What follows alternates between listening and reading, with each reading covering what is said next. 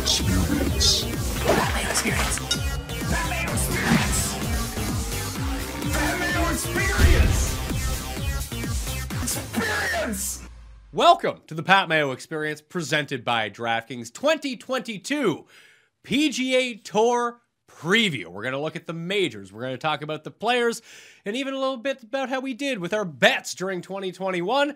To go this all through, this is one of people's favorite shows of the year as we get everything ready for the next season. Jeff and I will be back with the betting show, starting with the Tournament of Champions that Monday. The DraftKings show will come out every Tuesday, as it will for the entirety of the PGA season. Plus, once football is over, then we're going to be having the live chats and preview shows on Sundays. Once again, golf season is ramping up, and no better way to get involved in golf season for 2022 than play in our giant one-and-done tournament. The race for the Mayo Cup, $500,000 of guaranteed money is in the prize pool. If you're unfamiliar with one-and-done, it means you take one golfer per week, you get their earnings. Once you use them one, you can never use them again. FantasyGolfChampionships.com. You can find everything down in the description of this video or podcast, but FantasyGolfChampionships.com is where you can find that. Now, I do have some free entries for you good people out there. If you rate and review the Pat Mayo Experience audio podcast, 5 stars on Apple Podcasts, say something nice, leave your Twitter handle or email address,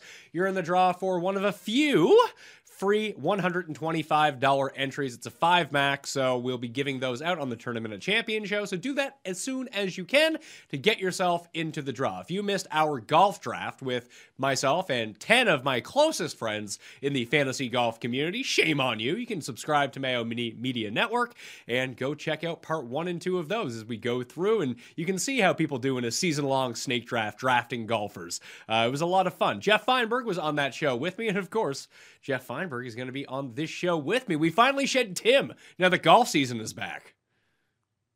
What do you mean we shed Tim? Oh, yeah. Well, I don't know. Some people like Tim sees himself as some self-proclaimed major championship expert. So sometimes he likes to join us on these season preview shows, I feel. We usually have, he usually has like the knowledge base and history. Like when we talk about, I don't know, St. Andrews. Yeah, he would just. Yeah, but St. Andrews sticks out in all of our minds. Like when we talk about like Southern Hills, he'll have like vividly remembered the 2007 PGA Championship somehow. Yeah, no, he does consider himself like a connoisseur of major championships. And he does have that really weird, like creepy memory where he'll like remember like a week 7 game from 2009 that involved the Raiders and Washington or something. Well, it's all because he has no concept of time, because he'll tell me like that thing that just came out. Like everyone knows that movie. It came out like 2 years ago. It's like, Tim, it came out 19 years ago. And he's like, oh, really? I'm like, so maybe he just lives in his own time. I mean, time is a construct. So you don't necessarily have to live at the same rate as others, but it's just you and I for this, like it will be during golf season. You excited to lose all our money in the one and done again? Yeah, I don't know. That's a donation. I really hate my team by the end of middle of March, and sometimes I stop picking. So I'm true donation. Like I am donation to the truest form in one and done. I'll release a one and done strategy show again this year, and I have to like make a note and stick it to my computer. Like, please follow this strategy outside of 2 weeks to kick off the year, because when I do that, I do well, and then I completely get away from my strategy. Pat, we'll literally be getting messages in June like, oh, thanks for that advice. Like I'm doing so good in my one and done. Like, oh my God. Yeah. Like people listen to what we said, but we didn't, therefore we suck. So yeah, I don't know. Forgotten elite. Just don't worry about wasting players. There's so many good players. Players will always develop. When you would have been at the Tour Championship last year, like, I don't know, you would have known how much you would have liked to still have Sam Burns or there's just 100 examples, but guys just show themselves. Like, don't worry about it. Just fire away. Yeah, get your money. It's always better to have the money than have to chase the money towards the end, as I found out, because I find myself in a chasing position every single year. So go get your entry for that now, fantasygolfchampionships.com. Solely, I say that because it fills up really quickly, and it starts at the Sony Open, not the Tournament of Champions. So we'll have a full week press during Tournament of Champions week to figure that out. You, sir, had a very good 2021 in terms of golf betting. I did not. I went back and looked at it. I hit 5 outright winners, which is not great. I should be hitting more than that. It's the lowest I've hit in the 6 or 7 years that we've done this show. I had 9 guys come in second place, though. That's just like you're flipping coins at that point. And I've had years where I had no one come in second and all my guys, like I won every coin flip and won a lot of money. But you can see how starkly things can switch on you when you're in the outright market and you just keep coming up in the shithole every single week. It sucks. But well, hopefully those breaks go my way this time around. Yeah, I guess I should have been more prepared and counted, but I was quite pleased. I felt like I did quite well last year, and most of my stuff is all documented over at Odds Checker. Just trying to remember my favorite win, though, Pat, had to have been the Fino at the Northern Trust. Fino at the Northern Trust and Vic by a field goal very late. Yeah, those would have been my favorites. Those are your two. So I actually got myself into a decent situation. I hedged out of Finau at the Northern Trust because it was the only time I bet Tony all year, and he won, so I feel good about that.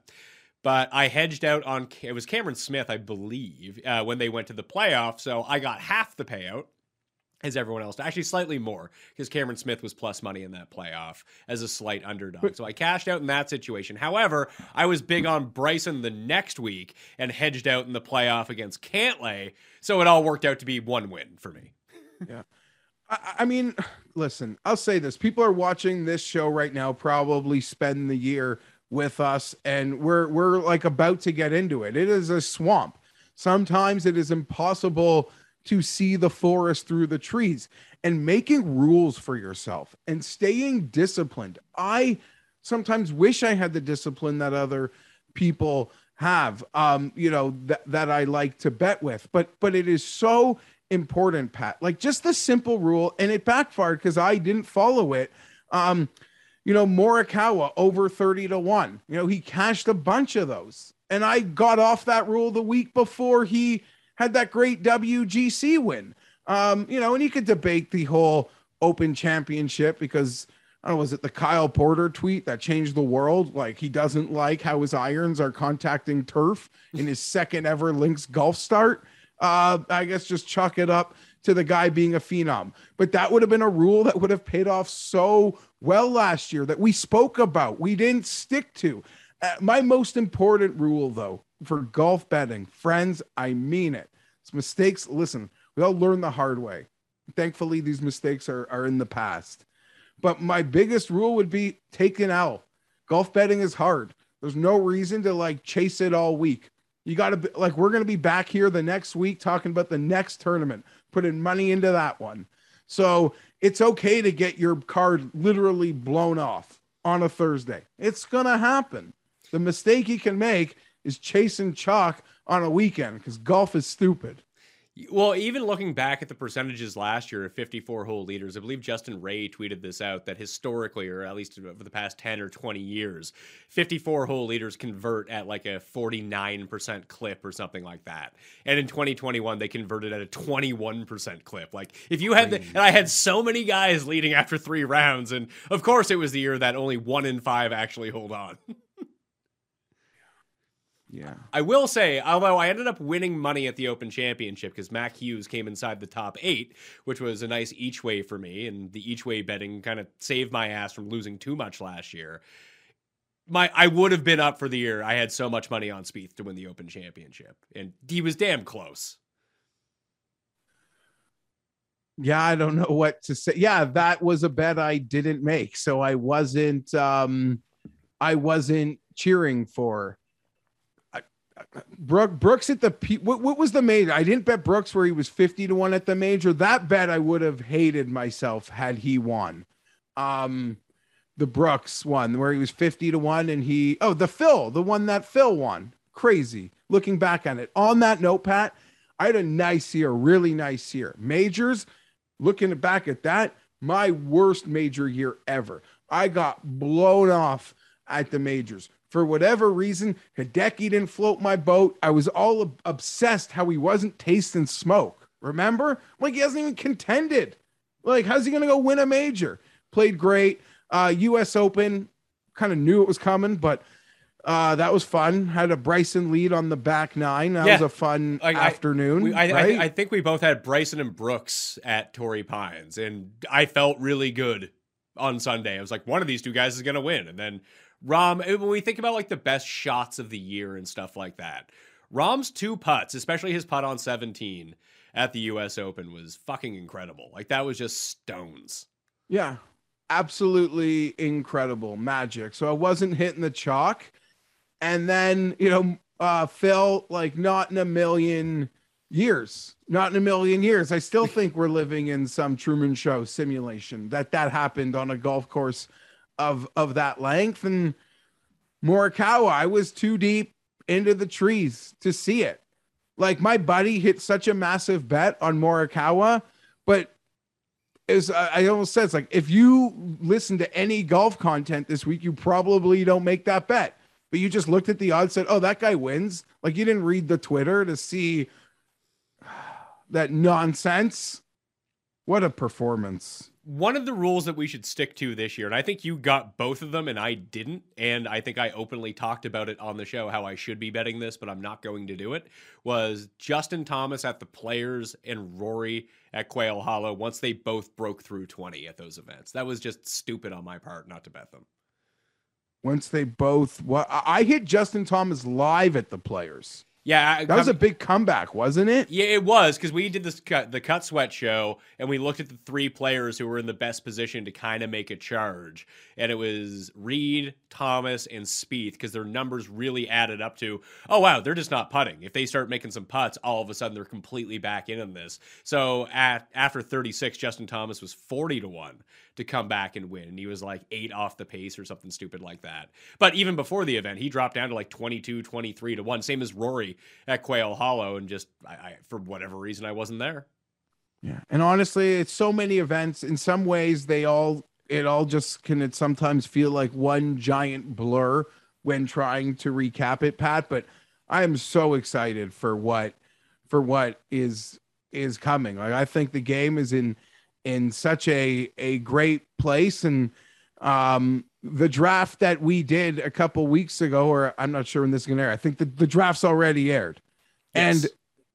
And how do I put this? Is Victor Hovland going to be the most overvalued golfer on the planet this year? And I love him as much as anybody, but it's something's happening there, right?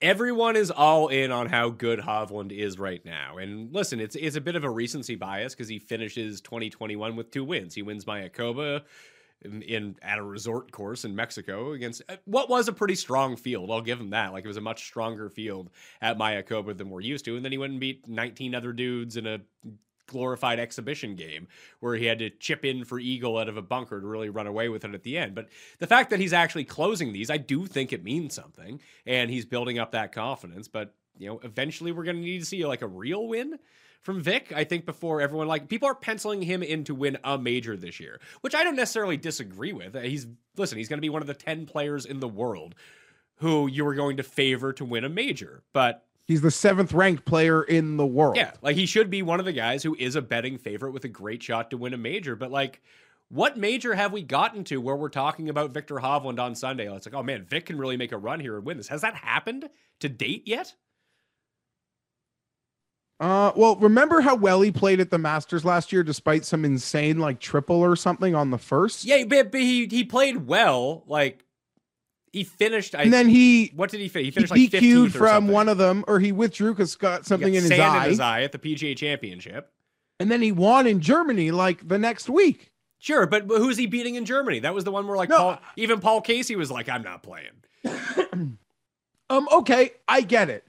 I get it. I would probably say I think Xander would win a major this year before Victor would, but I wouldn't be I think both of them can. So yeah, I guess like there's still guys who haven't won majors I'd put ahead of him. Maybe just one guy, to be perfectly honest, though.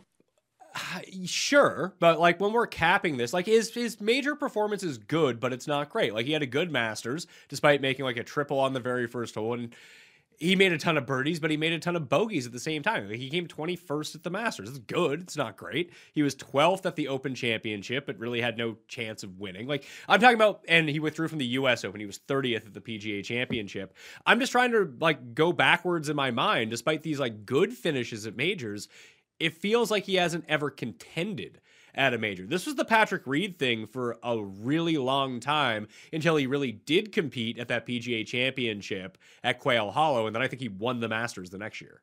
Okay, fair, but I almost think that's an unfair comparison because the hype that he has into this year is pretty, like, the only player who's had this sort of hype who without a major probably would have been Ricky in like 2016 or something, right? Yeah, but he played well in the majors. But here's the thing: why is Vic any different than Finau, despite the fact that Finau is like 3 times the price? I don't disagree with that at all, And I love all these guys. And old me, Pat, starting days of content me, teenage me would have had to pick good guys and bad guys, and had to love some, and just decide to hate others. It's not the point where, like, all these young guys or all these guys, I love them all. I want to see them all play well. The weeks I bet on them, I want to see them play even better, obviously. But here's the thing with Vic, and it started last year, the comment of it on this show, but I didn't put it into action till later in the season. And that's the Vic by the field goal. And I'm going to go after those because I'm not going to be betting Vic at 15-1. I will not do it. And if Vic is going to win as much as the Vic ceiling truthers say he's going to win this year, then I guarantee you I'm going to catch at least 1 to 2 field goal victories. So I'm excited to still implement those. But at the current prices, I don't know if I'm going to be able to be betting Vic a ton, which is unfortunate. And I guess that's part of, like, rules. Like, there's players you got to love and you like a lot, but you maybe have to have the discipline to be like, they're going to maybe have to win that really big event without me, you know? I think the perfect example is John Rahm at the U.S. Open. Like, we all agreed that he was the best bet, but no one was going to bet him at 8-1 to win a major. I wasn't going to be there for it. Yeah. And sometimes you have to listen, favorites are going to win sometimes. And when you don't bet favorites in golf, which I think is the better strategy, to be perfectly honest with you, based on the bigger numbers that you can get down the line, then it's just not going to work out that way. Especially in, like, the one thing that I've come to concede, because, like, Heritage really wrecked me this year, because I had a big piece on Morikawa to win at the RBC Heritage, and Stuart Sink ended up winning. But, like, they were essentially tied going into the final round. It was like the worst round I've ever seen Morikawa play. I couldn't believe it. And Sink just played steady the entire time, and Morikawa shot himself out of it. And then Sink didn't have to beat anyone else, because those two were like clear by the field by so much that at these lesser events, yeah, occasionally a favorite is going to win. But there's so much variance in those sort of weaker fields that are kind of birdie fests that I think we should just... Where did you find, like, most of the action came in this year? The 20 to 45 range kind of thing? No, I feel like for a bit this year, that range was disappearing. And we were either getting, like, I feel like there was a run where it was either going to the top, or we were getting a run of a lot of long shots. Like, long shots were hitting a lot last year. From that Sink victory to KH Lee, Cameron Davis, and those were just the ones that I had money on. There had to be a handful that I wasn't a part of. Yeah. I mean, obviously Phil at the major, but they were happening all over the place, it felt like, last year. Yeah, it happened pretty early too, because let's see here. Max Homa won at Riviera. Matt Jones won the Honda. Even Sam Burns at Valspar. I mean, he wasn't like a long shot, but he was still in like the 35-1 range. Billy Horschel won the match play. I think he was like 75-1 or something crazy like that. Hideki at the Masters. Sink wins again. So yeah, KH Lee is another one. And then it went pretty chalky. I guess Lucas Glover at the John Deere Classic. I think he was like 50 or 75-1, somewhere in that range. And then I guess EVR at the Barracuda was kind of the same thing as well. But once we got to like the midpoint of the year, it went on kind of a run. Like, we hit Kokrak at the Charles Schwab, who his number was just wrong that week, where he was playing so well and he should have been considered one of the favorites because you had Cam Davis in Detroit, like you mentioned, but then it went like Cantlay, Rory, Rahm, Harris English at the Travelers, who was one of the favorites. Then you had like Morikawa. Champ was a big long shot at 3M. Kisner was, mid-priced at Wyndham. Finau, Cantlay. And even if you would bet on Rahm or Kevin Na, they were like decent in the betting market without strokes at the Tour Championship. So at the beginning of the year, it seemed like there was more value on these longer shot guys where they kind of dissipated, which makes sense because now you're getting into majors, WGCs, and playoff events when all the good guys show up. Yeah, you're absolutely right. And I would say in the biggest events, though, we didn't get a ton of the chalk outside of the Rahm US Open win. Like even like the Morikawa WGC, he was 35, 40 to 1. 40 to 1. 40 to 1. That was great. You mentioned Billy at the GC, 70 to 1. Between Morikawa's major, Hideki's major, Phil's major. Those are all 40. Hideki, I think, was 50. Phil is what it is. I keep bringing that up. So in the biggest events, I don't think the chalk was hitting at all. No, I mean, if that's not the chalk, that's sort of like the next tier down. Those are still what I would call elite players, though. Not Horschel. Yeah, no, I like that. Horschel's like a step down from those guys, but whether it's Hideki or Morikawa, I mean, those guys are excellent players. And I would say that showed that Hideki Morikawa win.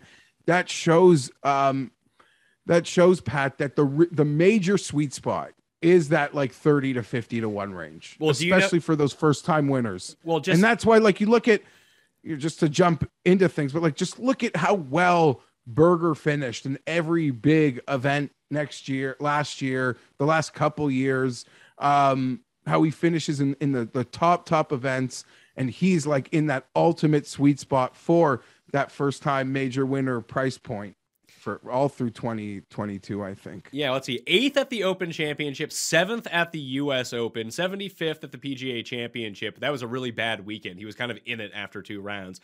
9th at the Players, and he missed the cut at the Masters. He's bad at the Masters, as we found out. Yeah, he's never made, I don't think he's ever shot under 70 at the Masters, which is something I've learned the hard way, apparently. I don't think that's true, because he came 10th in his debut at the Masters. So then maybe that's Hatton, another guy in that range. No, you know what? That you might be right about the 10th at the Masters was the year that Willett won, and that was the year it was really hard.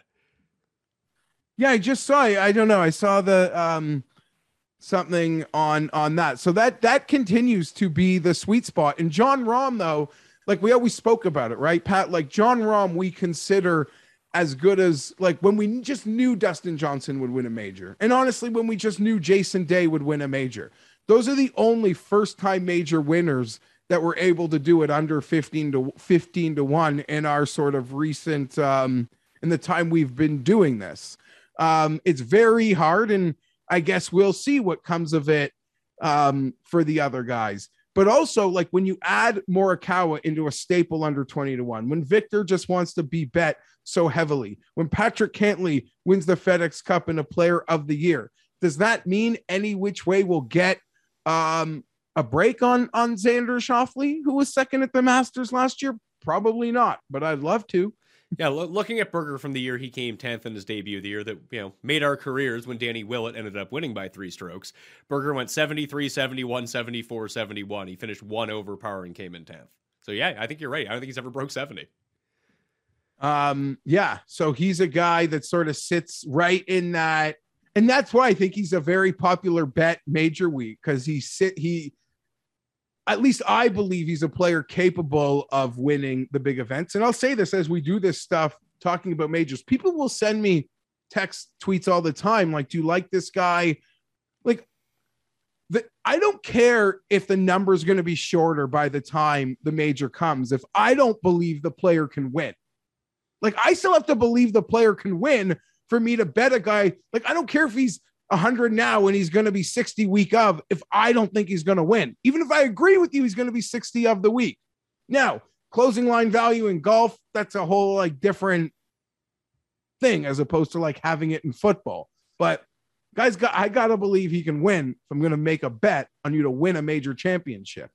Yeah, it's not like you're, grabbing the extra half point in a football game, which, they can still lose but cover that spread because of the half point. I agree with you. I mean, I always like to bet early so I can try to get the best numbers on the guys that I like the best. But it's not going to preclude me from saying I want to bet this guy because I'm looking at it just looking at the Masters odds right now. I don't know if there's anyone up there, but I mean, there could be. Like Jason Kokrak is 100-1 right now. If Jason Kokrak wins Pebble Beach this year, he's going to be like 40-1 to win the Masters. He's not going to win the Masters, so I'm not betting him. Yeah, and that's a very good point. And clearly, it's so hard. I can't bet any of this chalk to win the Masters. Right now, I assume I'm going to get essentially the same number by the time we get there, other than the one or two players that, are in great form the week of. It's all about, I guess, trying to dissect who do you think can win, who's got that big number right now. I will say I'll pat myself on the back, Pat, in this sort of format. I've picked the two biggest future major winners with the Willett and the Woodland picks over 100-1. People can come back at me with the Phil pick, but I make this counter argument with the Phil pick. No one picked it. No, but I would argue Christmas time last year, Phil's odds to win the PGA were shorter than the week of the event, if that makes any sense. Well, this is the problem that we've gotten into now, and the biggest difference from when we started doing this show to where golf betting has evolved to in 2022 is that they know that people are looking for the good odds early. We sniffed them out. Like over the first 5 years of the show, we could sniff out some pretty good odds on players who would end up going off at 50-1 or 45-1 and grab them at 150 or 125. I don't really feel like that exists to this point. I think just looking at the odds at the Masters right now, no one is a good value. There's not one player here unless it's Victor is currently at DraftKings Sportsbook 22-1 to win the Masters. What's the best case scenario here? He drops to 28 at some point, or he moves up to 16? It's just before he would have been 40, or they would actually hang numbers. Now it's the opposite. They're just giving you bad numbers on people. You mentioned that 30 to 50 range.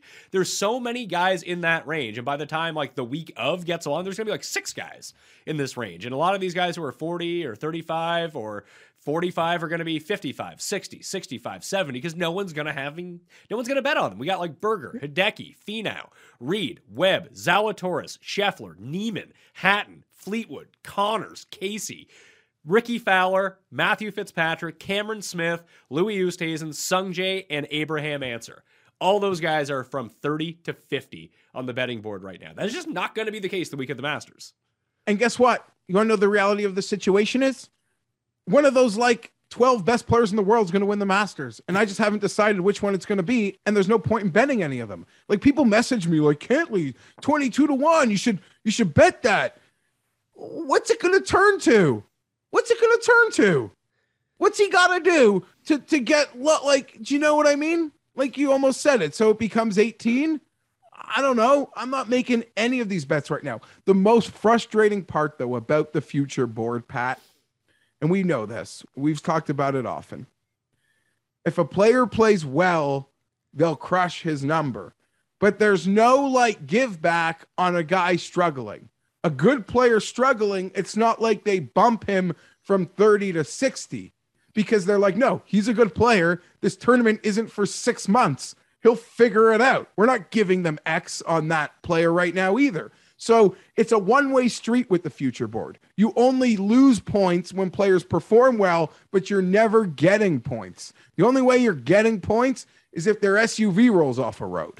And even then, it's going to be a temperamental thing where it comes down. Where is Tiger now? Tiger is... Do they even have Tiger? 50, 60? They don't actually. DraftKings Sportsbook does not have a Tiger Woods bet on the board for the Masters.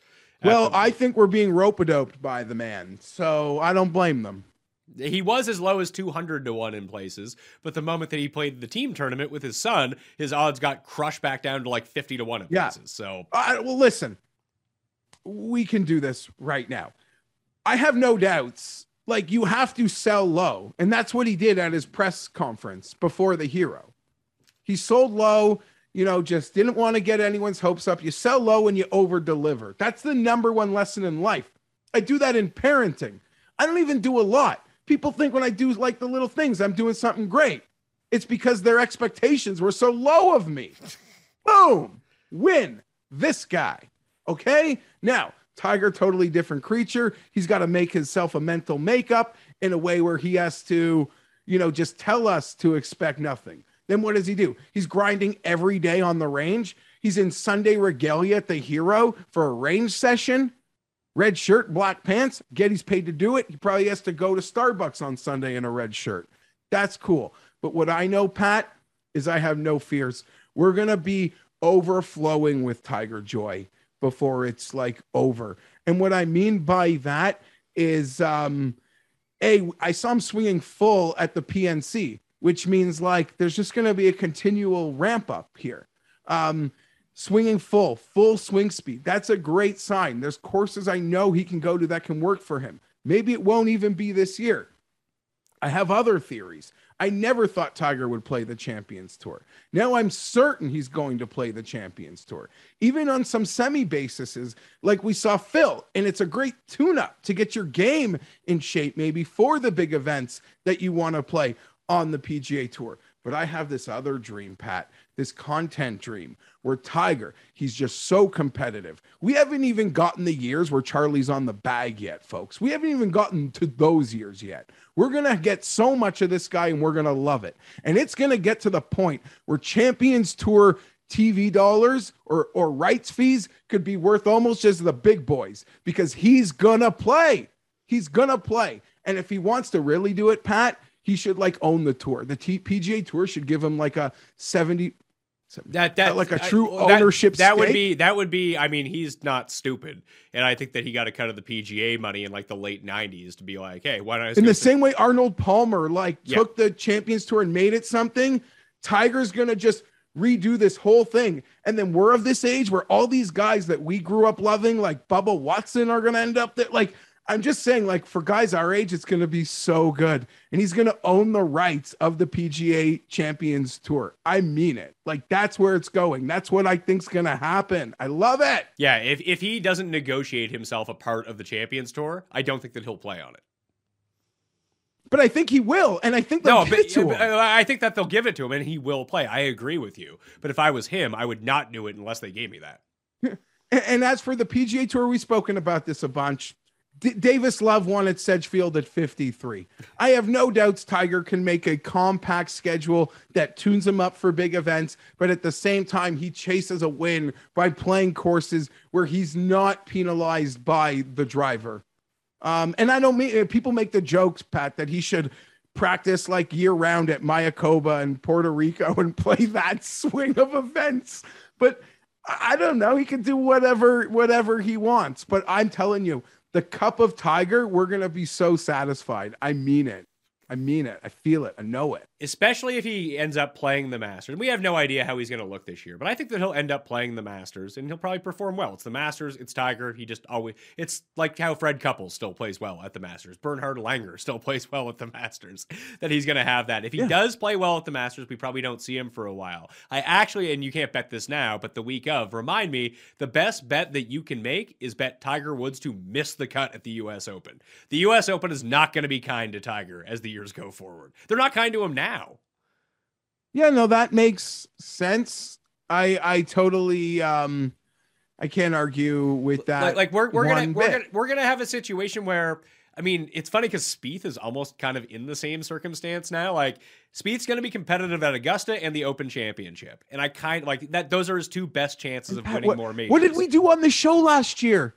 We bet Tiger to win Royal St. George. Yeah, he would have been great there. Would have been great. It'll be St. Andrews, you know, if he's healthy. I'm not saying this year. I don't know what's got to happen this year. And I'm not even talking about in terms of wins. Although if I had to bet, he will get one more win. In his career or this year? No, maybe not this year. I don't know what this year holds. My worry is that he's going to play like a more condensed version of the Adam Scott schedule. That he's not going to give himself, like you said, like the Mayakoba, like those type of courses. He was never going to play those anyway. But like Wyndham and Heritage. Like, those are courses where he could truly compete. And those are courses that I think would align a lot with what his skill set is now and where he is still excellent. Valspar, Honda too, right? We got to separate Florida events so he doesn't need to play back to back. Sure, but I just don't think he shows up to any of these ones anymore. Maybe. Like, maybe you that's totally fair, but you do think he shows up to RBC and Sedgefield, right? No. I don't think he shows up to those events. I think he should show up to those events. I don't think that he will. Yeah. I guess we'll find out. And he's acknowledged in that press conference that he's going to play so little when he plays again that he's going to need to find ways to practice, like you said, those competitive putts, if that makes any sense. Yeah, like you have to feel some way to tournament feels. Simulate like he's going to have to find ways to create tournament feels when he's just showing up every now and then. He'll do it. Our next partner has a product I literally use every day. I started taking Athletic Greens because I feel like I wasn't getting enough nutrients. I never really have like green juice around, and I just really eat a lot of protein. I don't necessarily get all the minerals that I need, and Athletic Greens made it so easy with one delicious scoop. I was just absorbing 75 high-quality vitamins, minerals, whole food source superfoods, probiotics, and it really made me feel really, really good. Plus, they give me a vitamin D dropper, and honestly, I need my vitamin D during the winter time when the sun goes down. It starts getting dark early. I need to keep my energy up. I need to keep that vitamin D up, but I feel like my energy levels have been really, really high. My gut health has been a lot better. My focus has been better. My recovery from exercise has been a lot better, and honestly, I think I'm looking younger too. I can't really vouch for that, but I feel like I am looking that way. So I just take it every single morning. Fill up the water bottle that comes along with it, the one scoop, boom, mix it all together, feel immaculate the rest of the day. And honestly, it's pretty tasty as well. And right now is the time to reclaim your health and arm your immune system with convenient daily nutrition, especially heading into flu and cold season, which I had. I feel a lot better because of Athletic Greens, I'm pretty sure.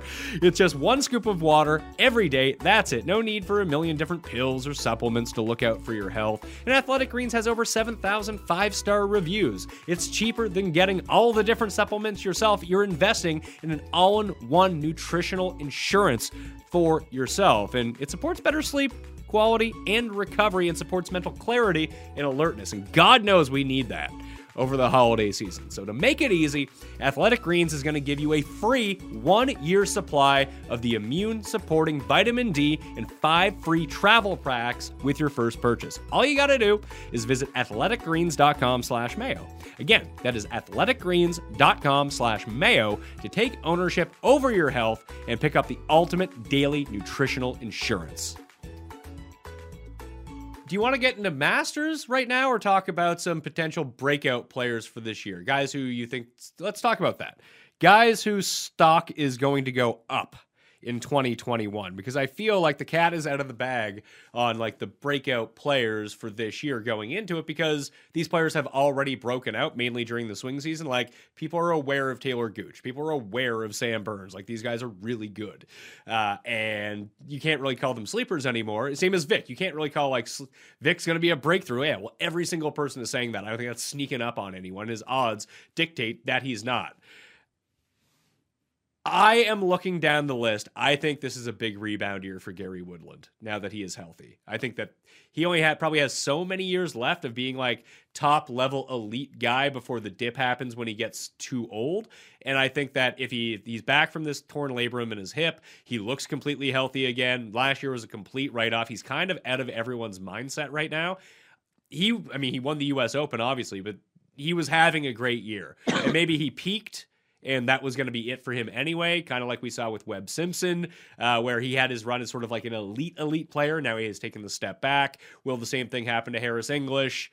Who knows at this point? But we see some of these American players, they hit their peak a little bit later, then they come back down and level off. Even Tyrrell Hatton could be the same way too, for a European reference on that one. But I think that Woodland still got stuff in the juice, and I think he's going to be undervalued coming out of the gate before people catch on that he's still good. Yeah, listen, I am a forever Gary sort of guy here, so I'm thrilled to hear you say that. I can't wait for the Monday mornings where you're talking up Gary and you talk me into betting him, and it's easy to twist my arm on him.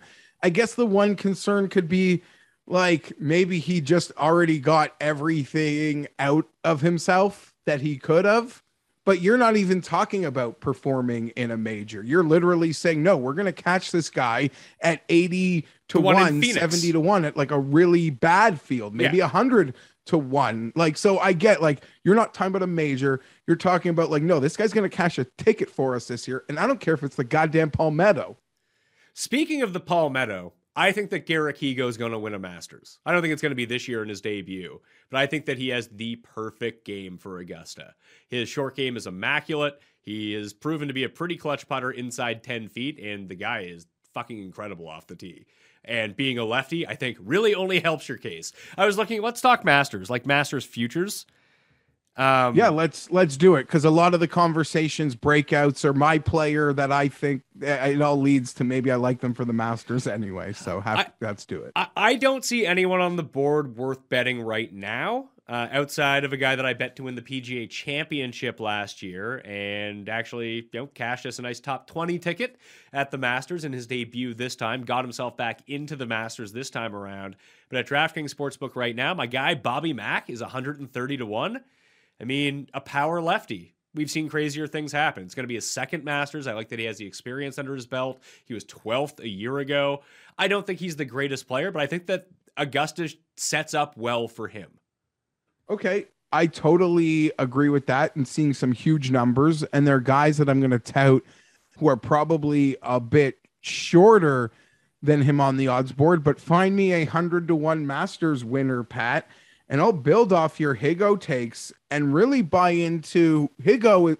I buy into Higo, but Bezuidenhout checks a lot of those boxes also, as a really sneaky player. And the President's Cup South African invasion is probably going to be on, I think. Not saying they're going to perform well at the Cup, but it feels like that roster is going to be invaded by South Africa.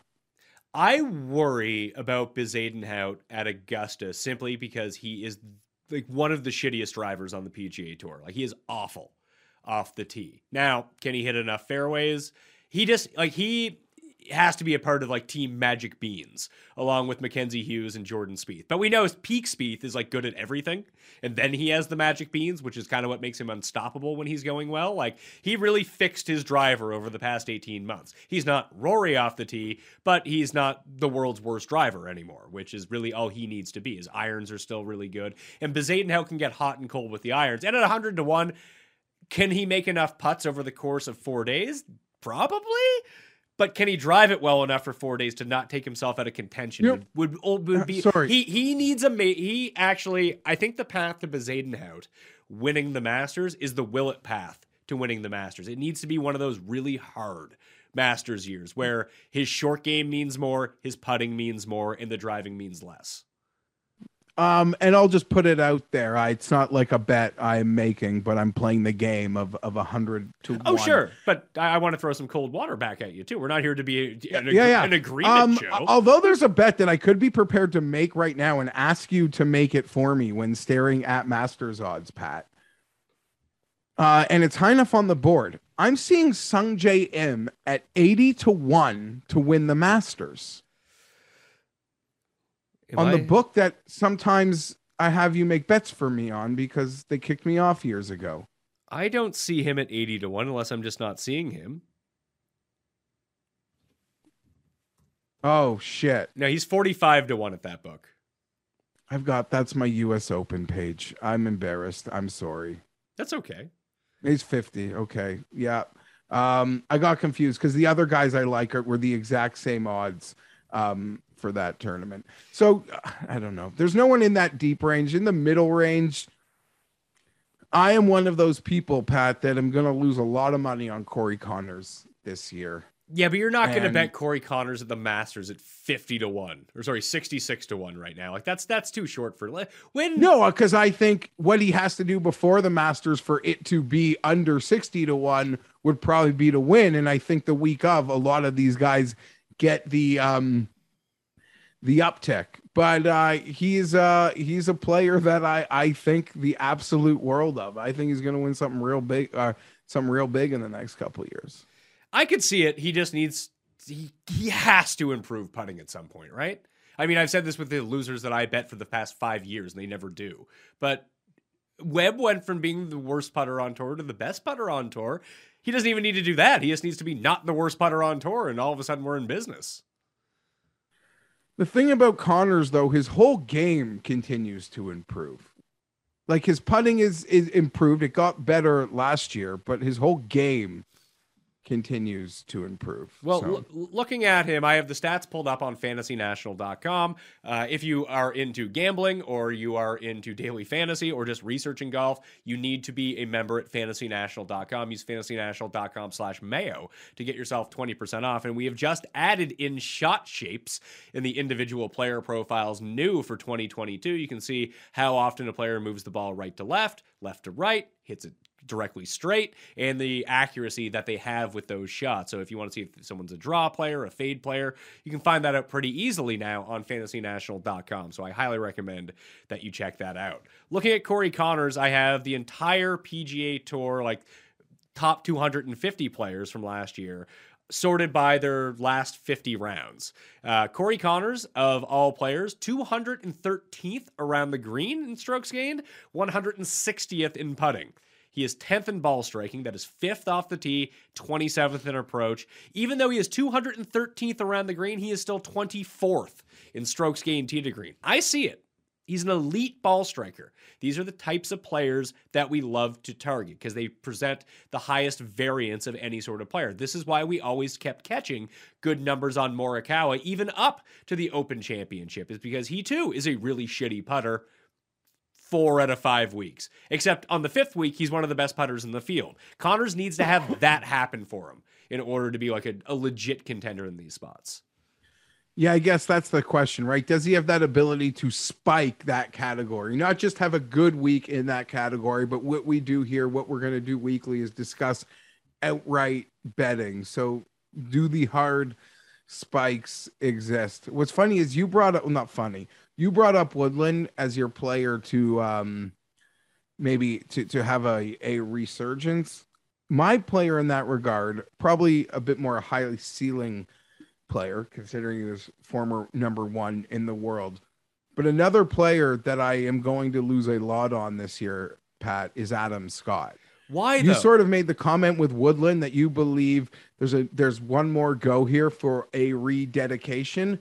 I am certain that's currently happening with Scott. There is one more go. These young guys, they come out of the tunnel ready. They are attacking these tournaments, these leaderboards, these world rankings. It's almost hard to comprehend. But Adam Scott, like a one more full dedication to the craft. We're going to catch something big. I really do feel that. To compare it to like the Phil thing, I don't think we see Scott as like low as Phil was last year. So I don't think anything can compare to that.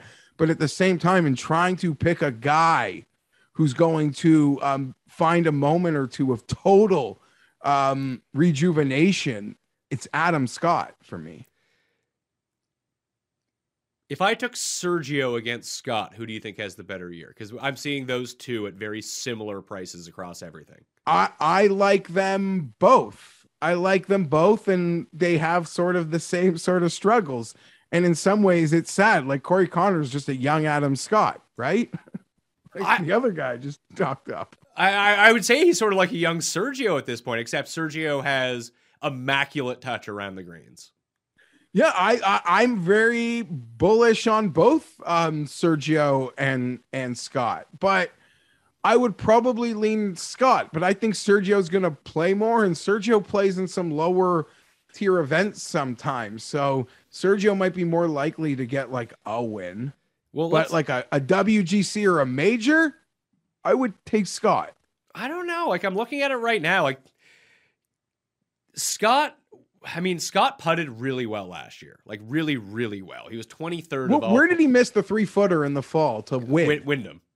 Oh, But by and large, like, a lot of his top performances were just based on the back of his putter, which you don't expect from Adam Scott. It always used to be sort of the Corey Connors thing, like, oh my God, man, make some putts, and all of a sudden, like, we're off to the races, and he never could do it. But he gained last year in like 80% of his starts, and like big time too.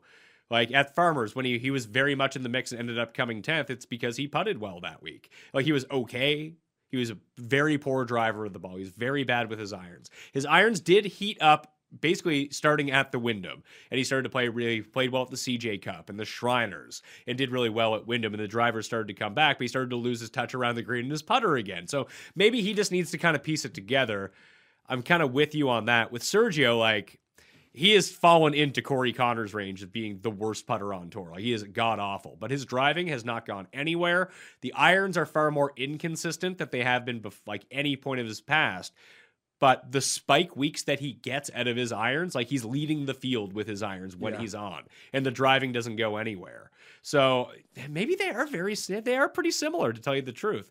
Like, we could do a Sergio and Scott head-to-head bet this year, of like who gets more wins or who ends up with more money or anything like that. I don't want to cheer against. Yeah, but that feels like we might as well just flip coins at this point. They feel like very much the same player now.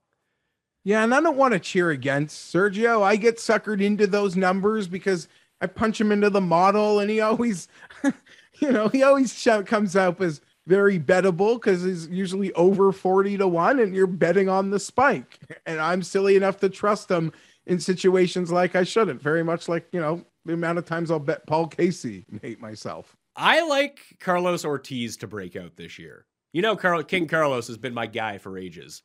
Yeah, but his putter went so exceptionally cold after the PGA Championship, which is really off. Like, for his career in 140 starts on the PGA Tour, he has a positive putter, marginally. He's a little bit above average on the PGA Tour. In his past 10 starts on the PGA Tour, he is losing an average of 2.4 strokes putting per event. That is outrageous. That is one of the worst on tour. Now, is this just a thing where he has the yips and he can't putt anymore, and that's just going to be plaguing him his entire life? I don't think so, because even from earlier this year, you see spikes of like 7.5 gain, 5.1 gain. The big thing that I'm kind of on with him, though, is that he became utterly consistent ball striking. He drives it well. He hits his irons well. There was a point of last year where he was just living on basically Mackenzie Hughes's game plan of chipping in every single time. Then that flipped and he went through a really rough patch. And then he started putting really poorly, which masked how well he was actually striking the ball. If he can just get back to being a break-even putter and continue on this path of upward trajectory with his ball striking, I think he's going to be a force. And he plays in a lot of these like dinky dunk tournaments too. So whether it's the Sony or American Express or one of these ones, I think we can catch Carlos on a good one. Yeah, I can't argue with any of that. I don't have a bad thing to say about Carlos. I was gonna put Aaron Seamus Powers tires, but I'm looking at the stats and I don't see what I thought I knew. He had his run. He had a run of like 4 events where he was incredible. Yeah. It was like, who was the other guy halfway through the year who just went mental with the putter for like 2 months?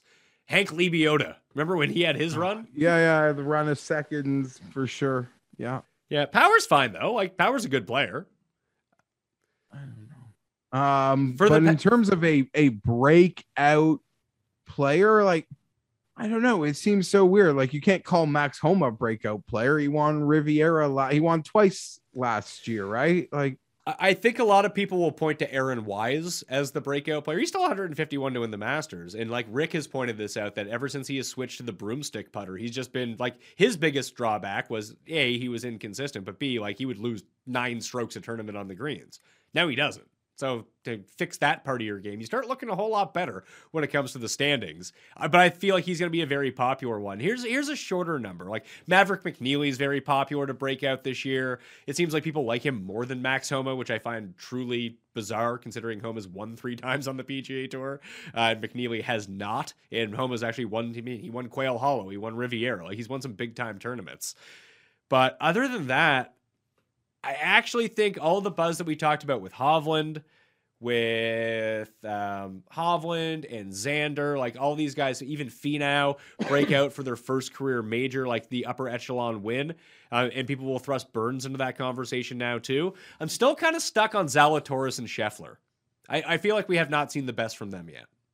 No, of course not. And I mean, there's so many ways to slice the cat of debating the young guys, but I guess now, even if you want to add players into the group, like there's a clear demarcation point that Morikawa and Hovland are ahead, right? And then the next group would probably involve like Burns, Scheffler, Neiman,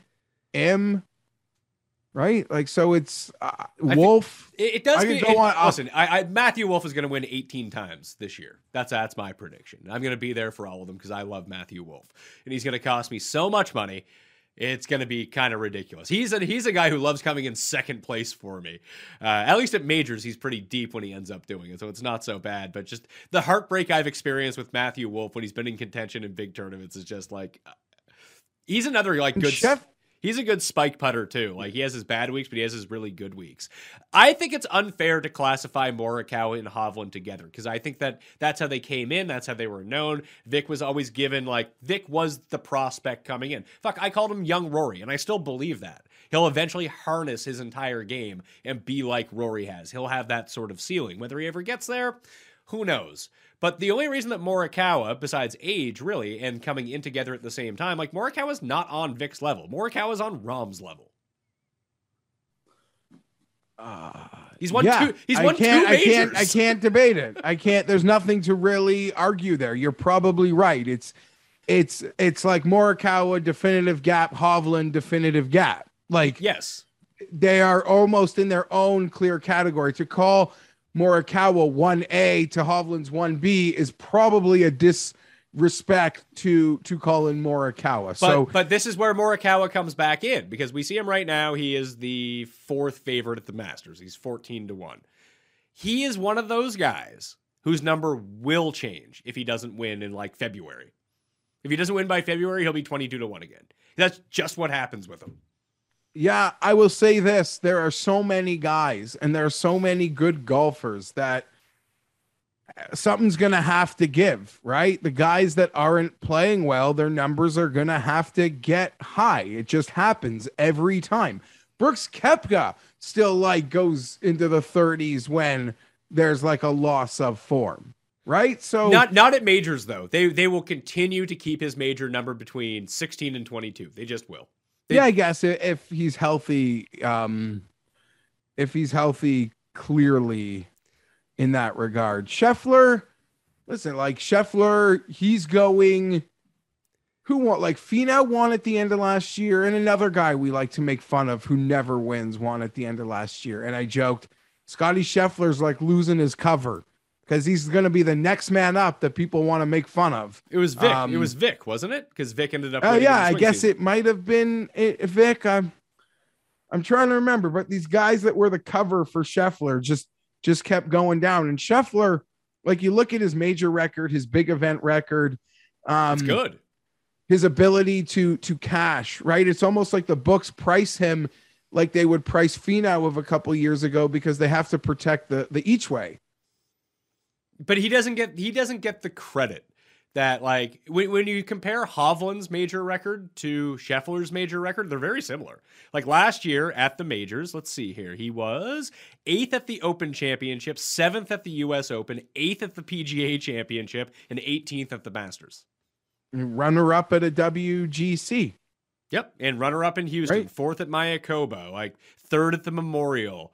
Made the Ryder Cup. Yeah, 5th at Concession, top 10 at in Phoenix. Like it felt like he had a lot worse year than he did because the expectation for him coming into last year was so high. But now he's kind of becoming forgotten, and that will change if he has a good performance. People will just glom onto his nuts and be like, oh man, Scotty Scheffler definitely going to win the Masters.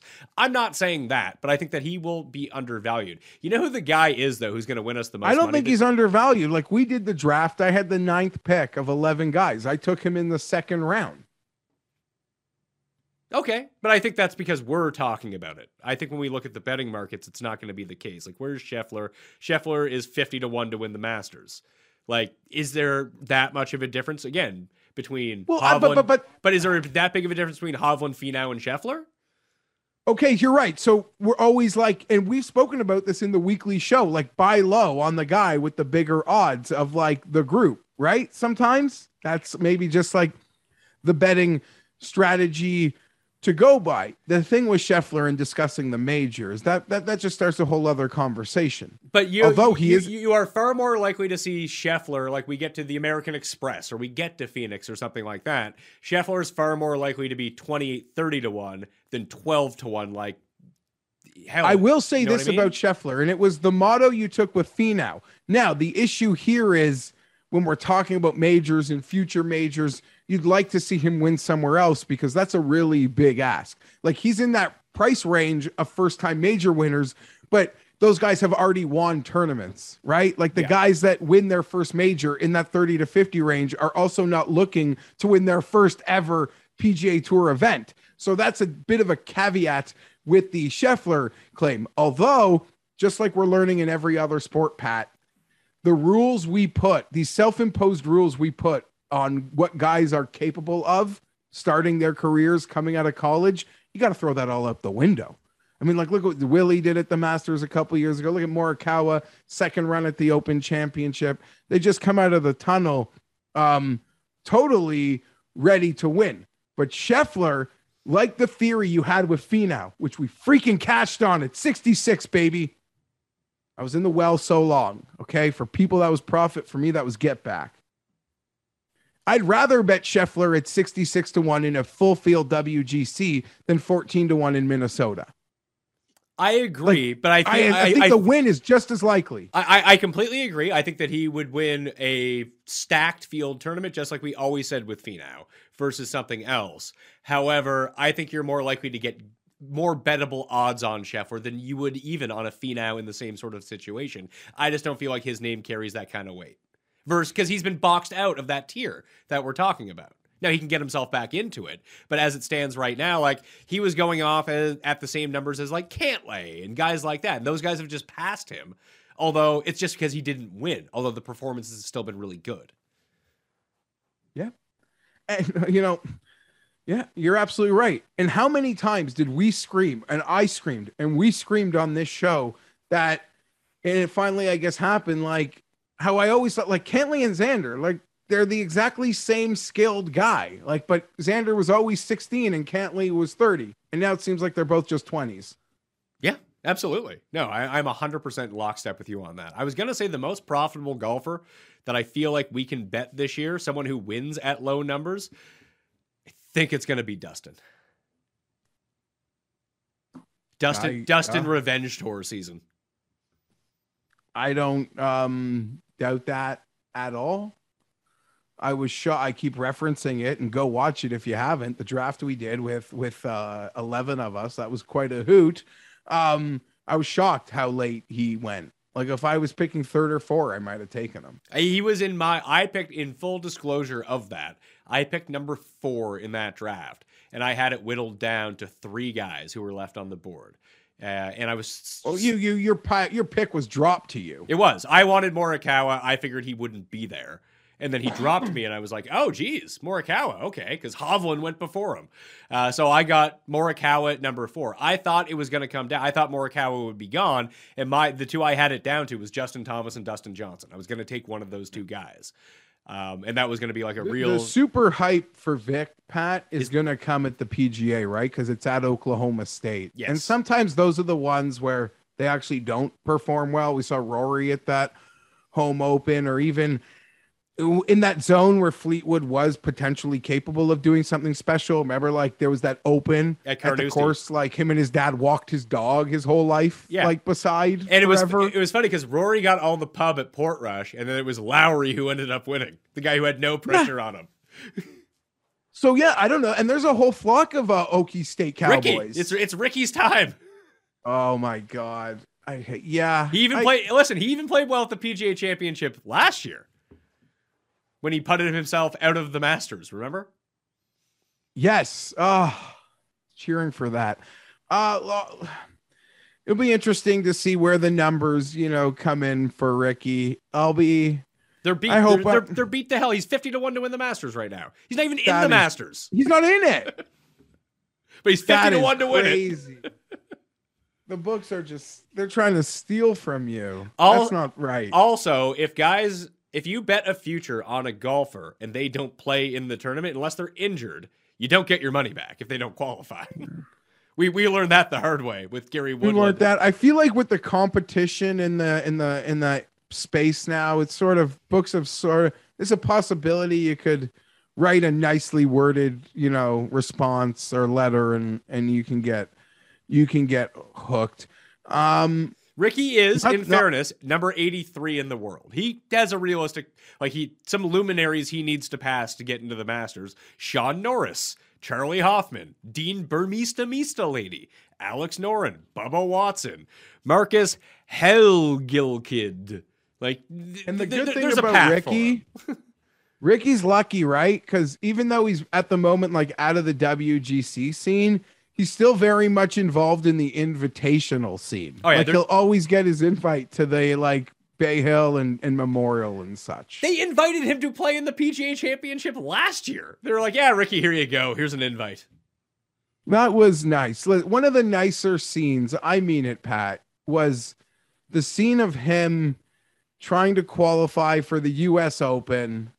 Mind you, Jason Day didn't even cancel his tee time. Just went to do a NetJets thing. Got to get paid, obviously. Him missing the qualifier for the U.S. Open by a stroke, trying to grind his way in, and in the darkness, signing autographs for all the kids that were there who wanted one. So I might have been wrong on Ricky Fowler, the golfer. I've been wrong on a lot of golfers, but I was never wrong on Ricky the guy, ever. Let's talk a little bit about the U.S. Open and what we're going to see from that this time around. The PGA Championship, because that one's in May. That's at Southern Hills in Tulsa, Oklahoma. This is the one that we were talking about with Victor Hovland, and where he is going to probably... he might be the betting favorite by the time we get around with the amount of hype that's going to end up going into him. I don't really remember Southern Hills at all. It's a longish course. It's 7,500 yards. It's a par 71. I assume that's what it's going to play at for the PGA Championship. The last time that a major was held at this course was in 2007 for the PGA Championship. That year, Tiger Woods won. So that doesn't really tell us anything else. But even in 2007, this was the rest of the leaderboard. And I do kind of remember this one because Stephen Ames played in the final group with Tiger Woods on the final day, and Ames didn't end up finishing inside the top 10 because he had that classic. That was such a fun period of time where Tiger would get paired up with the hot shot guy who was having a good week through 3 rounds, and they would shoot 82 in the final round and just completely crumble playing next to Tiger. I remember it happened to Mike Weir at the PGA Championship. Maybe it's a Canadian thing. I don't know. But Tiger won.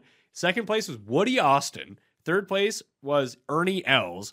Aaron Olberhoser, John Senden, Simon Dyson, Trevor Immelman, Jeff Ogilvy, Kevin Sutherland, Scott Verplank, and Boo Weekley was the top 10 of that tournament. I don't know. Tiger won at -8. If you were finished at +1, you finished inside the top 10. I don't know what this is going to tell us about what kind of player is going to do well here.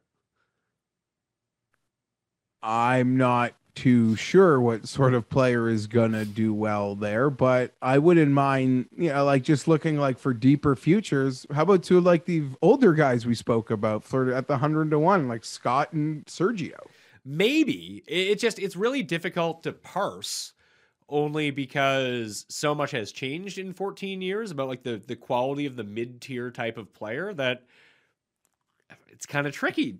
Is it gonna is someone gonna win at -7 again, -8 again, or are they just gonna be -15? Because that's the way it is now. I always expect one of the top 15 players in the world to have their ceiling. And that's sometimes why it can sometimes be a blockade in betting major futures, because it's I don't know, do I really want to bet this? One of the really good players is just going to win. What am I doing? What are Scheffler's odds at the U.S. Open? We talking PGA or U.S. Open? The PGA. I don't know why I keep seeing U.S. Open. PGA 40. Yeah, him and Finau at 40 aren't bad.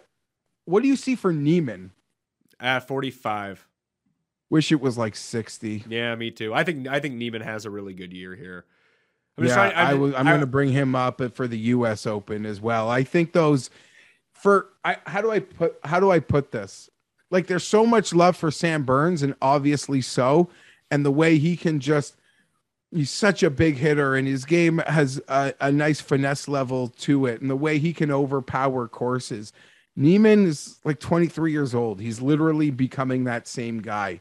He drives it with DJ. I'm not even kidding. And he doesn't get that credit. So when we go to these long monster US Open, PGA Championship type courses, in terms of what they write on, in terms of what their measurements are, I'm obsessed with Neiman right now.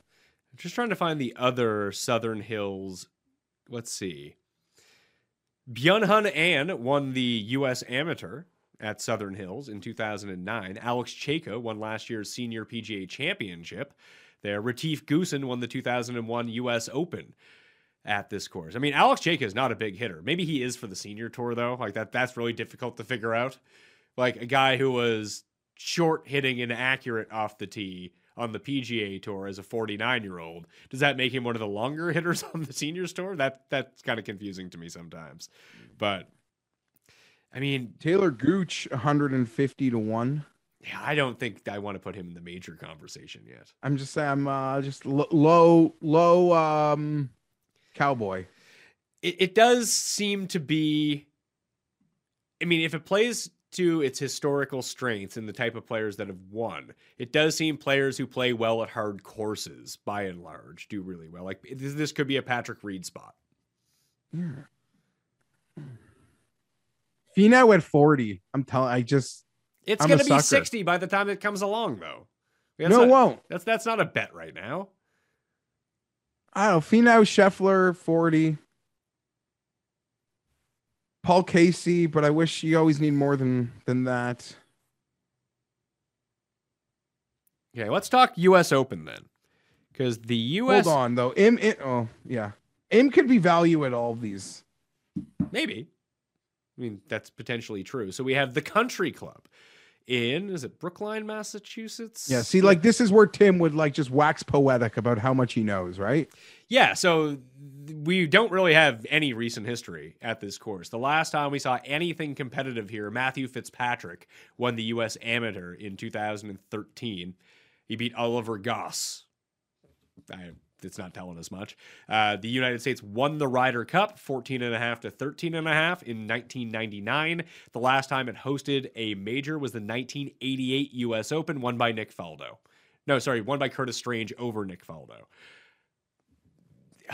We're going to really have to dig in on this one at the time. I don't really have any particular leans. You just have to know, I would assume it's going to be decked out like a USGA type course, that it's going to play incredibly hard. From the tee book, it says it is I don't know how the USGA is going to set this up, but per what they list on like their website, it's a par 71 that's 7,000 yards. Doesn't sound very US Open-y. No, and like you, Pat, I really have zero familiarity with it at all. But I've been told by people who are, course snobs to get excited because it's a true gem. I can see it, and we'll learn more about this course as we get closer to the PGA Championship. I would just say, just play it under the kind of conditions that there are certain types of players that play really well under USGA. Like, what are Fleetwood's odds for the US Open? I bet you they're probably like 50-1.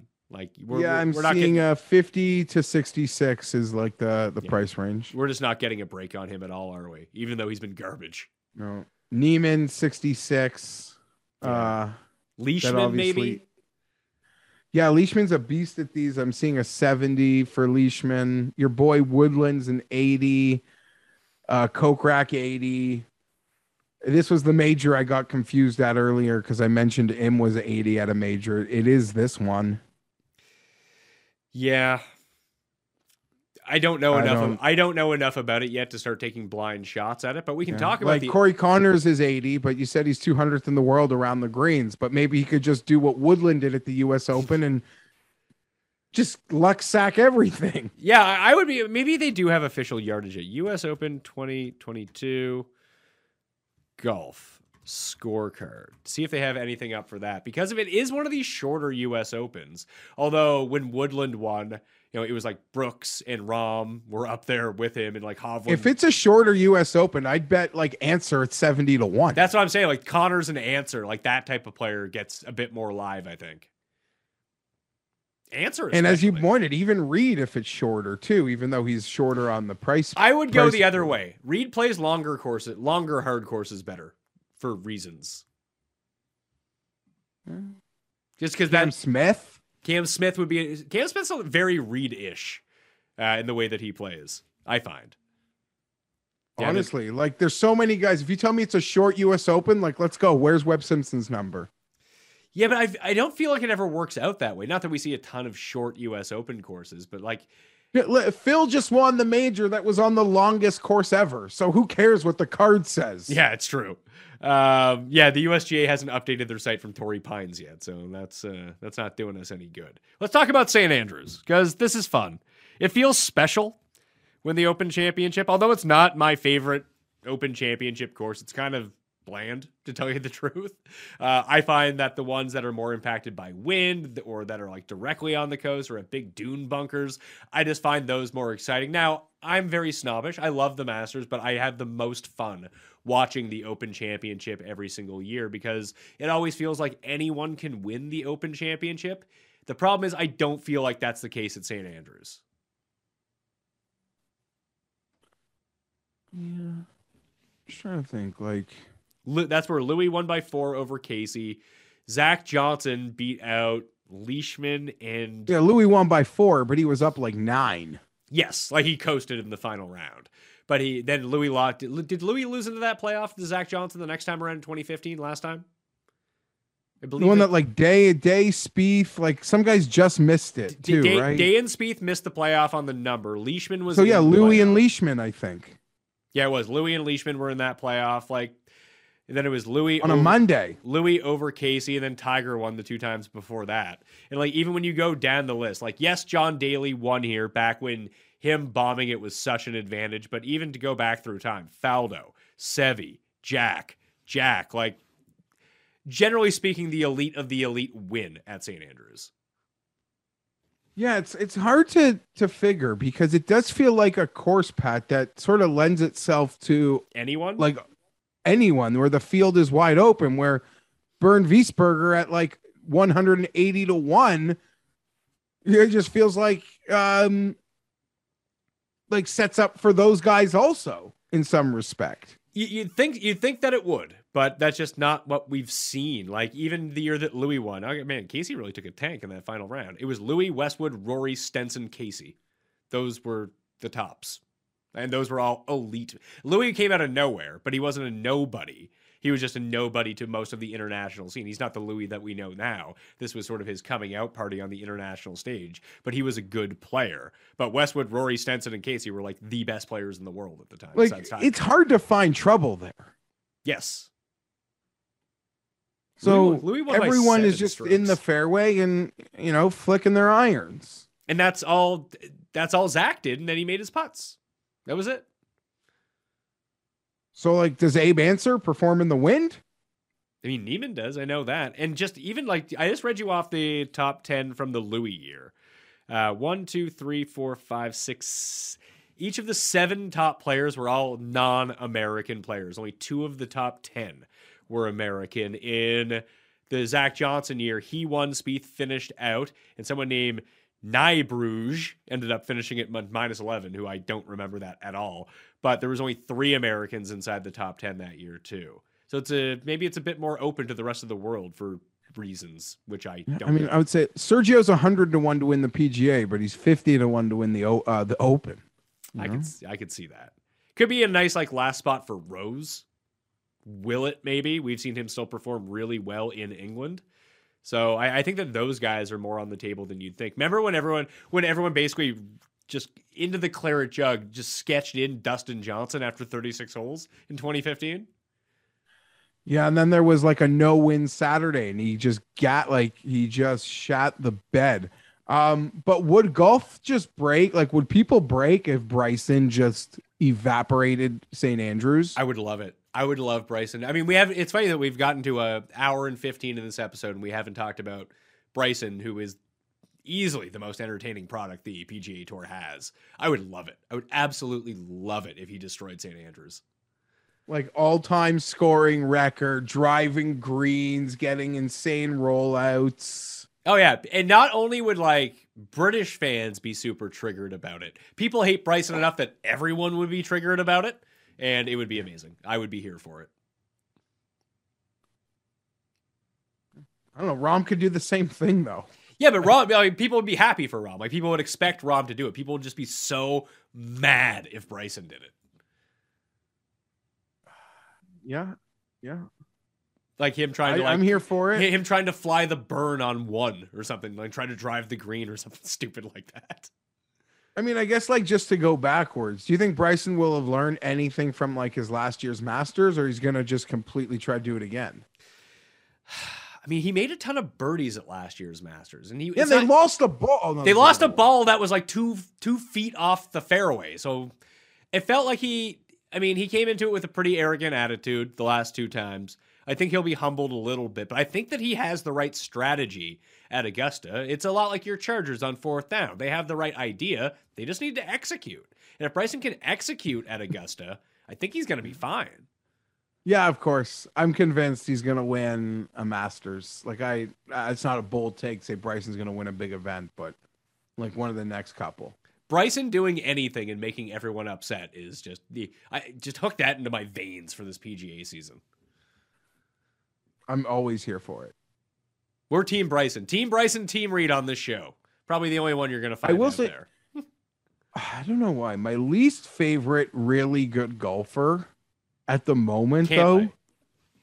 No, I don't even mind Cantlay. I don't know what happened. Like, Justin Thomas, I feel like. It's really? So boring. Doesn't do anything for me. Yeah, I mean, I just think Justin Thomas is really good. It's just overall skill-wise. Yeah, he's got a putt. When he putts, yeah, he wins. You know. There's just something about Cantlay. I look at him and like he's won me money. He's been very good to my bank account. One of my most profitable golfers ever, Patrick Cantlay. Just I look at him like, man, I don't want to root for this guy. He's so. If you have money again, he's so boring and he's so slow. And it's like, oh man, just hurry up and do something. And he puts that like sticks his tongue out like this when the ball's in the air. Like, yeah, you got to find little reasons to hate people. This is what I'm doing. I don't hate him. He's got a very like punchable face. If he's the guy you're fighting with down the stretch. It's true, and I know something about having very punchable faces. People have told me this my entire life, and then punch me in the face. So, I mean, I have a very punchable face. It's a very annoying face, especially with the voice that I have and the loudness that emanates from my mouth at the same time. But yeah, there's just something about him I don't like. I don't get it. And the fact that I become a Spieth fan after all these years. Yeah, I don't hate Spieth nearly as much. Although I found only when we get to major weeks do I not like Spieth. But I don't know. Because I bet these cards full of guys who have never won majors. So obviously like, what's someone else I really like? Well, who I like, period, win. You don't need any more. That's fair. All right, I think that will do it. Any final thoughts about the upcoming PGAs? I mean, we're going to be talking about Tournament of Champions pretty soon anyway. So what do you got? No final thoughts. It's just like a whirlwind, Pat. Like to me, like how much has changed like since we started doing this. And I encourage everybody who's out there, you get a lot of messages on what to do. I don't think I have the best advice. I would just say like what makes you, what makes you different would be your edge. Like that is really the advice that's worked for me. And it's so like weird when people say I'm starting a golf, like been watching you guys for years and I'm finally deciding to start something. Like that's so weird. That's such a trip for me, and it still happens and it still trips me out no matter how many times I get that message. So it's flattering and weird because I don't know. I'm just think I'm just a guy. It's talking. This will be no more than you. This will be like year 8 of us doing this show, which is completely insane. And there are so many different golf shows, so many really good different golf shows that are out there right now. The space has really become flooded with a lot of really good talent. I guess the one thing I would say about it is, listen, like no one comes to, I mean, people tail you and they win. Sometimes they tail me and they win, but like we're not professional golf bettors. We're people who like to bet on golf and like talking about betting on golf. The one thing you need to remember if you're going to get into this space and start a podcast or do whatever, you want to give out good information. Information is key. Don't give out bad information or wrong information. The picks, you hope that they're good. There are certain people, like, I get messages, and I'm probably sure you do too, Jeff, from people that will say, like, oh, you know, I won so many units this year. Like, I hit so many winners this year. No one gives a shit how much you win on a podcast at all. You want to leverage your winning picks into money? Bet the picks and win money. Sell a newsletter where you just send people picks that win. If you're going to start a podcast, have something interesting to say. People can go find winners anywhere. They can go click a site that they pay for $10 a month to see a list of 5 names that they have to bet on, if that's all they're really concerned about. If people are listening to a podcast, they're concerned with more than just, they want to win, but they're concerned more about having an entertaining product and hear people discussing what's going on in golf. At least that's how I've always tried to operate. When I see the most successful shows in this space, they all follow that same template. Some people are sharp. When you have me, some people are dull, but we're trying to make it entertaining. It's not like, here are my bets for the week. 0.38 units on Bryson DeChambeau to win at plus 17. I shopped around on the site, and because of this, and this, like, have your reasons, have your picks. But if you're not going to actually do a show, don't have a fucking podcast. That is, I would say, very well said, Pat. That is very well said. Also, it's like weird. It's a trip. You can't never win, but people don't care. Like if you win, now you've got to win enough where they like you. But I'll admit, like I had a very like funny moment that I was laughing about myself the other day. Like I thought the day after Willett won the Masters, Pat, like ESPN would be calling me. I did not live under they those didn't even care about it in the place we worked. They did. It was like, well, you no, know what I mean? they Like, did you realize quick. They did Sorry, care go. because everyone at the office won that bet too, and everyone was pumped, except for Gary, who didn't bet it. Yeah, but you know what I mean? Like no one cares. Like, yeah, no one cares. I guess you got to be good. You got to be good enough. You got to be entertaining. No one, if you don't win every week, it's irrelevant. You know, you got to win enough where people will tune back in and care what you have to say.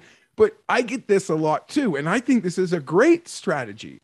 So people say, like they'll list me like 7 people who we all know and we're all like fans of, and we read their stuff. Like I look at your like 6 guys picks, I see who you all picked, and then from that I make my own card. I mean, I reply, that sounds like an amazing strategy. That's a really good strategy, and honestly, like, don't follow anyone's picks. It's fucking golf betting. No one is doing this professionally. The people that do this professionally play top 20s and head-to-heads, which are not fun to bet. They are there to maximize what you are doing. Exactly. Like Pizzola bets golf. Not often, but when he does, it's because his model spits him out something that is so outrageous that he's going to throw a huge chunk of money on it and take advantage of that little edge that he has. I have no. And it's a head-to-head. Yeah, it's a head-to-head. It's a head-to-head. And I'll ask Paul a story, not a.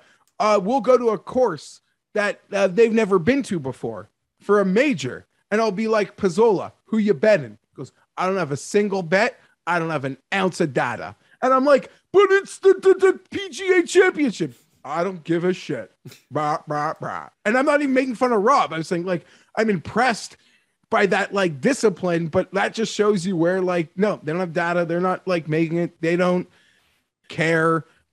They realize like we all do, the variables in hitting an outright golfer. Does it take some level of skill, Pat, for us to sit here and say that guy is 60-1, we're picking him to win, and then he comes in 3rd place and like he played well. We had a vibe he would play well. Winning, there's just so much luck in winning. Like it takes skill to say he'll play well. To say he's going to win is all luck, like 90% luck. Identifying he's going to play well, yes. Winning, luck. And the whole point of making the bets on these shows, I mean, I want to win money, obviously. I would much prefer to win than to lose, but it's all a part of the community, is a part of it too. If like people tail our bets or we're all on the same guy, we can sit down. Like it's a 4-day experience. It's better than going to the movies. And by the end of the week, it's cheaper than if you went to 8 hours of movies. That we can sit there on a Sunday afternoon. If our guys win, we can all celebrate together. And the next day is super fun. Like that's the part of the content that I think that resonates with people rather than just picking winners and losers. And there's so many lanes in golf, like choose your own adventure. If you like the head-to-heads, if those work for you, do it. The DFS angle, whether that be the showdown or the full week. I like doing outrights, as we've discussed. It's probably not the most prudent way. I've gotten more lucky. I literally acknowledge, like, there's a majority of luck that goes into it, and I can just know that I meet my quota. I'm fine. I trust myself to meet my quota. But do not kid yourself. It comes with an acceptance that there might be like 2 whole freaking months I don't hit a bet. And I've got to be able to take that on the chin. Like, I've got to accept that's going to happen when I bankroll an entire golf season. Agreed. Well, that will do it on the Pat Mayo Experience, the intro to 2022 golf season. Of course, we're going to have shows every single week for both betting and DraftKings and updates. And I'll have all my articles up on DK Nation. Jeff will be up on Odds Checker. I'll have an article in Golf Digest. I'll have my stuff on PGA Tour. We're going to be everywhere and more places than you think this golf season. So follow Jeff on Twitter at GFeinberg17. Follow myself at the PME. Sub to the Mayo Media newsletter. You can go to Substack, type in Mayo Media, or just hit the description and go do that. The one and done, fantasygolfchampionships.com. Go get your entry right now. And fantasynational.com/Mayo to get yourself 20% off. Smash the like on the way out. Sub to the network. We'll see you next year. Pat Mayo Experience! Experience!